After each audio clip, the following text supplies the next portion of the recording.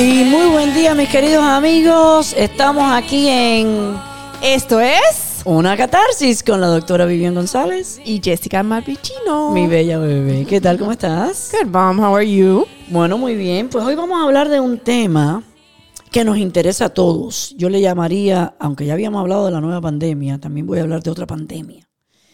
Y esa es la pandemia de lo que yo llamo la obesidad. La obesidad en los niños y adolescentes. Y adultos también. Bueno, sí, y adultos también, pero bueno, vamos a tocarlo particularmente en el día de hoy con los niños. ¿Sabes que la Asociación Americana de Pediatría ha dictado una serie de directrices bien rigurosas en cuanto a qué medidas tomar con la obesidad en los niños? Indican de que tenemos que tomar acción bien agresiva y mejorar la comprensión y la percepción que tenemos sobre la obesidad y qué vamos a hacer sobre la obesidad. Y ellos indican que tenemos que dar consejería, que tenemos que tratarla a nivel de fármacos e inclusive llegar al punto máximo de la cirugía con los niños y adolescentes. Las estadísticas muestran qué cosa, Jessie. Que 14.4 millones de niños y adolescentes, significa 1 de cada 5, ¿okay?, están considerados obesos. O sea, tienen esta obesity. Estamos hablando de un 20%. No, es alarmante, es alarmante. It really alarmante. Entonces ellos están diciendo lo siguiente. Bueno, en los niños que son tan jóvenes, como de 2 años de edad, si ya tú ves el niño que está lo que antes le llamaban un chubby, un poquito gordito, y inmediatamente tenemos que examinarlo y pasarlo a consejería, a una consejería intensa, un tratamiento que consiste en consejería tanto a los padres, evidentemente, en cómo tratar esta situación, como al niño de irlo manejando para que la alimentación sea más, digamos, más saludable. Pero estamos hablando, o sea, no es, it's very intense, ¿ok? Estamos hablando, Mom, de 26 horas de tratamiento, no solamente para el niño, sino para la familia. Exactamente. Donde en estas 26 horas el niño y la familia buscan ayuda o tienen la ayuda de un nutricionista, de consejería para cambiar los hábitos, los psicólogos, actividades físicas. O sea, sí, es bien intensa. O sea, que estamos hablando ya que en los niños de 2 años, cuando ya se considera que están gorditos, el tratamiento consiste en cambiar el estilo de vida, en una conducta intensiva, donde envuelve, como tú lo dijiste, un tratamiento multidisciplinario de diferentes profesionales, nutricionistas, el terapista de actividad física, la consejería y los cambios de conducta, 26 horas. Esto está bien intenso.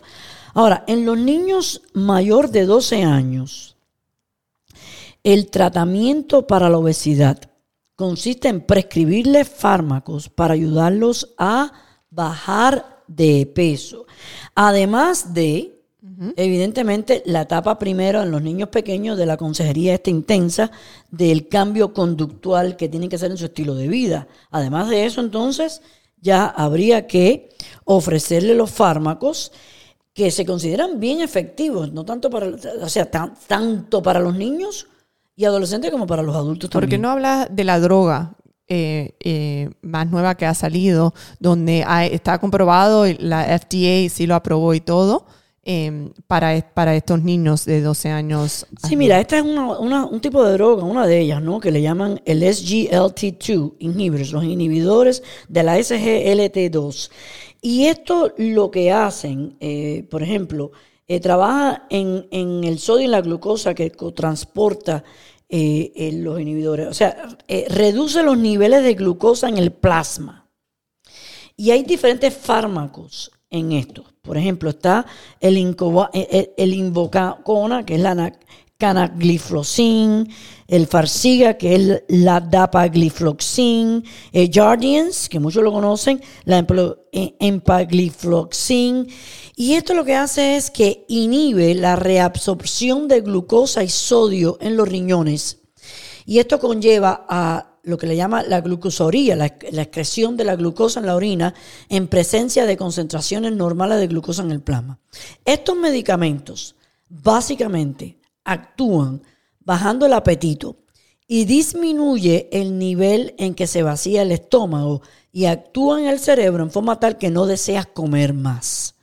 Que esta droga no lo usan también para las personas que son diabéticas, ¿no? ¿O ayuda con ese tema también? Sí, se utiliza para las personas diabéticas, pero el FDA ya lo ha aprobado y lo investigaron con los niños mayores de 12 años. So basically it decreases your appetite and it at a slow rate, so your stomach feels empty and then it acts on your brain so that you don't eat as much. Exactamente. No sabemos en realidad el efecto que puede tener de aquí a 30 años, porque no hay estudios de 30 años, ¿no? Pero hasta ahora han demostrado ser bien eficaces y bien seguros, ¿verdad? Y bueno, es lo que tenemos. Ahora, ¿qué hacen cuando son los niños mayores de 13 años? Además, entonces ya de la etapa primera de la terapia intensiva conductual de las 26 horas y los fármacos también. Si ya hay una obesidad severa en niños mayores de 13 años, ya tenemos que considerar entonces la cirugía. Y en esta cirugía se arregla el intestino, ¿no? Se arregla el flujo de comida. Entonces las personas en muchísimas ocasiones tienen cambios, inclusive hasta en la preferencia de comidas. Hay cambios metabólicos y cambios bioquímicos en el cuerpo. Que ya esta es la cirugía bariátrica. Esta es la cirugía bariátrica, es la cirugía que en muchísimas ocasiones se hace laparoscópicamente. No se quedan en el hospital estos niños. Ahora, once you have it, ya la tienes. Una vez que te la hace, ya esto es para toda la vida. No puedes revertir este proceso. No lo puedes revertir. Mira, este problema de la obesidad en realidad ha sido un problema grande. Yo recuerdo en los años 60 lo que le llamaban los años del baby fat. A los niños había un énfasis en que los niños comieran para mantenerse saludable. Nuestras abuelas y nuestras bisabuelas, me acuerdo, ¿sabes? Todavía este día, si el niñito no está gordo, entonces no consideran que está comiendo bien y no es saludable. Había que comérselo todo en el plato, tuvieses deseo o no tuvieses deseo. Claro, pero mira lo cómico, Mom. En ese tiempo, en los 1960, había un 5% solamente de obesidad. Exactamente. Y después ya en los 70s y los 80s empezó a incrementar, donde se consideraba en ese momento que había un 10% de obesidad. Exactamente. Mira como poco a poco ha habido este cambio, pero ya ahora it's like on a major increase. Exactamente. Y en los años esos de 70, 80, por ahí, pues hubo un cambio en la forma en que se manejaba ya la obesidad. Y comenzaron a hacerse los estudios y entonces hubo un auge en las comidas de dieta, surgió el Diet Coke, surgió el Diet Everything. Todo era había que consumir menos azúcar, surgieron este advenimiento de las azúcares artificiales, hubo un énfasis en el aumento de los ejercicios, pero a pesar de todo esto, en los 90 pues se dieron cuenta la comunidad científica de que la obesidad seguía surgiendo e incrementándose en niveles altísimos. Y entonces hubo estudios nacionales de salud donde llevaron a la conclusión, bueno, vamos a hacer un énfasis en el sistema comunitario, vamos a llevarlo a las escuelas y vamos a aumentar el ejercicio físico de los niños, vamos a modificar la dieta que comen estos niños y se hicieron otros estudios comparados con otros que no se hacían esto y llegaron a resultados que eran increíbles. Uh-huh. Y esto fue que, miren, no hay una respuesta fácil. Las expectativas de lo que se debe de hacer hubo un cambio en la forma de pensar. Se concluyó también inclusive que las personas que tenían niveles socioeconómicos pobres pues tenían más posibilidad de utilizar comidas que no eran tan saludables. Las personas que trabajaban, por ejemplo, el nivel de estrés te llevaba a comer más. No tenías el mismo tiempo para ir a tu casa después de un trabajo y llegar tarde y cocinar una comida saludable. Entonces ibas a los fast food stores y había muchos factores envueltos pues para que se diera los niveles altos de ahí es donde vino obesidad. también después de ese estudio vino el argumento, ¿no? De nurture versus nature. Correcto. Y ahí viene entonces el componente bajo nature, el componente biológico, el componente de la predisposición genética. Aquellas personas que tengan en su familia a personas obesas tienen un alto nivel de predisposición para que los hijos también sean obesos, sea el factor que sea. Entonces eso, combinado con los factores ambientales, del trabajo, del estrés, el advertising tan alto que hay para que también comas de cierta forma, etcétera. Pues todo eso ha llegado a que el problema de la obesidad se fuera de nuestras manos. Ahora, what about el componente genético? El componente genético es súper importante y no podemos faltar a ello. Y se considera uno de los componentes más importantes que está fuera de nuestro control, que tenemos que manejar con mucho cuidado. Por eso tenemos que cambiar el concepto que tenemos sobre la obesidad. La obesidad es una enfermedad y muchos de los seguros están opuestos a inclusive a pagar por los medicamentos, particularmente hasta por los niños. Hasta por la terapia intensiva que estábamos hablando. Ellos prefieren ir directamente a la parte de cirugía, donde también crea toda esta parte económica, a heavy load, y crea más obesidad, porque a los padres no poder tener el dinero económico para poder pagar estas terapias o esta medicina, y no quieren que sus hijos se operen, entonces it's like a vicious cycle that you turn into. Esos medicamentos pueden costar hasta $1,000 al mes, o sea que son bien. Pero tenemos que cambiar nuestra perspectiva sobre lo que es la obesidad. La obesidad es una enfermedad que llega al punto donde no tienes control de ella. La obesidad te trae problemas cardiovasculares de gravedad, te trae problemas de hipertensión, te trae problemas donde la insulina ya no se maneja de la misma forma y puede convertirse en una diabetes. Te altera todo tu sistema y es bien maligno para tu integridad tanto emocional como física. Can we talk a little bit about the discrimination that these individuals are present? Exactamente. To, please? Otros factores psicológicos que te baja tu estima personal, te baja tu nivel de seguridad. Somos discriminados por los demás porque no es lo mismo a nivel de apariencia una persona gorda que una persona delgada. Hasta el bonito se convierte en feo, desgraciadamente. Y nos discriminan por ser gordo. No nos permiten entrar en el vínculo y en el círculo social de la norma. Los niños rechazan a otros niños cuando son gordos, se burlan de ellos y todo esto afecta su nivel emocional y su integridad emocional. También piensan que los niños con obesidad, they have lower, even at the school academically, they believe that they have lower expectations for them. Exactamente. Donde entonces ya tienen una expectativa de que son menores en todas las áreas y esto les afecta a su estima personal, conlleva ansiedad, conlleva depresión y conlleva un círculo vicioso donde voy entonces a comer más para manejar este nivel de estrés impuesto por la sociedad y por el medio. Y por la casa también, porque hasta en la misma casa reciben esta discriminación y empieza porque estás gordo, porque para de comer, porque mira lo que estás haciendo, y algunas veces no se dan cuenta que no están en control de esa persona, que no tienen los tools necessary to fight this disease. Exactamente. Por lo lo tanto, tenemos que cambiar la concepción de que esto no es algo que está bajo nuestro control. Esto es un problema de salud, esto es una enfermedad y tenemos que aprender a que agresivamente y muy temprana, tan pronto el niño tenga 2 años de edad, si tienen problemas de obesidad, tenemos que manejarlo a tiempo. Esto no desaparece, no desaparece.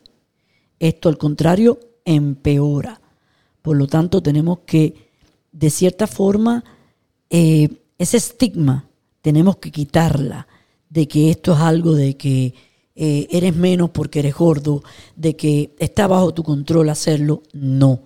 Tenemos todos en la familia que contribuir a ayudar al individuo a manejar esta enfermedad, tanto a nivel personal, como a nivel familiar, como a nivel de comunidad. Tenemos que cambiar la percepción que tenemos de la obesidad y atenderla desde tan pronto podamos, tan pronto como los 2 años de edad. Sí, por favor, quítenos esa mentalidad que los niños gorditos son los más saludables. Please, that needs to change. We're a different generation and studies have shown that that's not true. So, como dice mami, importante cambiar nuestros pensamientos para poder hacer un cambio positivo a nuestros hijos. Y una cosa bien importante. Yo sé que las mamás les gusta desde muy temprana edad comenzar a darles sólidos a sus niños. Y ahí tenemos, desde el punto de vista de profesionales, diferentes corrientes de pensamiento. Está la corriente de que los sólidos no se deben de introducir hasta pasados los 6 meses para poder manejar un poco 2 componentes. Uno, las alergias y otro, el componente de la obesidad. Particularmente si hay algún miembro, algún progenitor que tiene la predisposición biogenética de la obesidad. Ojo, mamá, el hecho de que introduzcas a tus hijos a comer sólidos desde tan pronto tengan 3 o 4 meses, tal vez no sea lo más saludable para ese niño, desde el punto de vista de alergia, desde el punto de vista de la obesidad.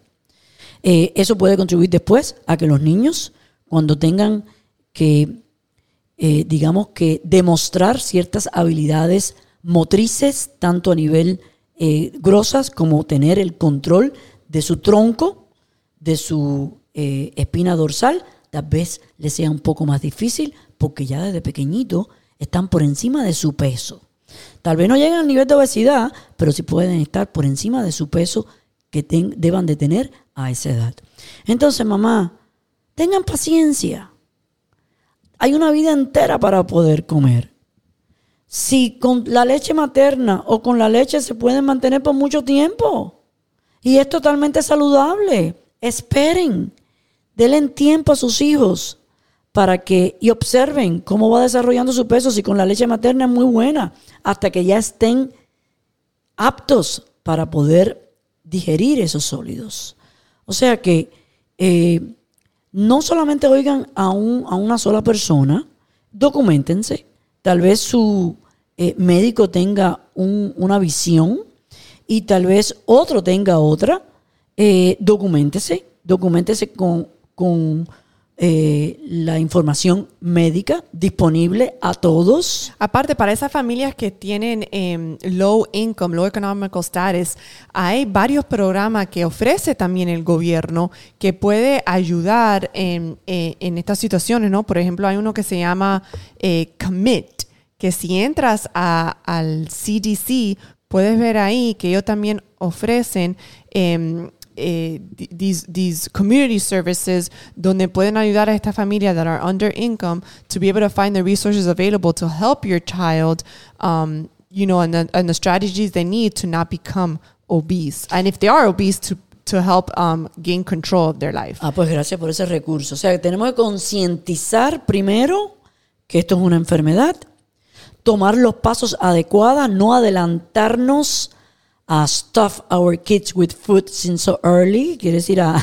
meterle los sólidos, los sólidos tan temprano, tomar su tiempo a que ese sistema digestivo esté apto para manejarlo. Y no que no lo puedan manejar, pero como lo van a manejar, pueden tener otras secuelas. Así que, y utilizar los recursos disponibles, como lo dijo Jessica, para educarnos y para buscar ayuda inmediata. Así que si ya tu hijo, desde los 2 años de edad, se considera obeso, toma acción inmediata. No lo dejes al último momento. No pienses que va a desaparecerse. Al contrario. Así que la salud de tu hijo en ese momento depende de tus decisiones. Edúcate para que puedas tomar la decisión más adecuada. Y muchísimas gracias por sintonizarnos y por favor, share, please, share the podcast. Comparte y comparte. Hasta la próxima. Y desperté y abrí mis ojos. No quiero vivir en el pasado. Este podcast está patrocinado por Remax Luxury Properties, 786-580-4647. Aerola, Carlos Rodriguez Jr., 305-444-5969. Santino Sarabria CPA, 904-416-1020. Y Outpatient Site Care Inc., 786-220-6902.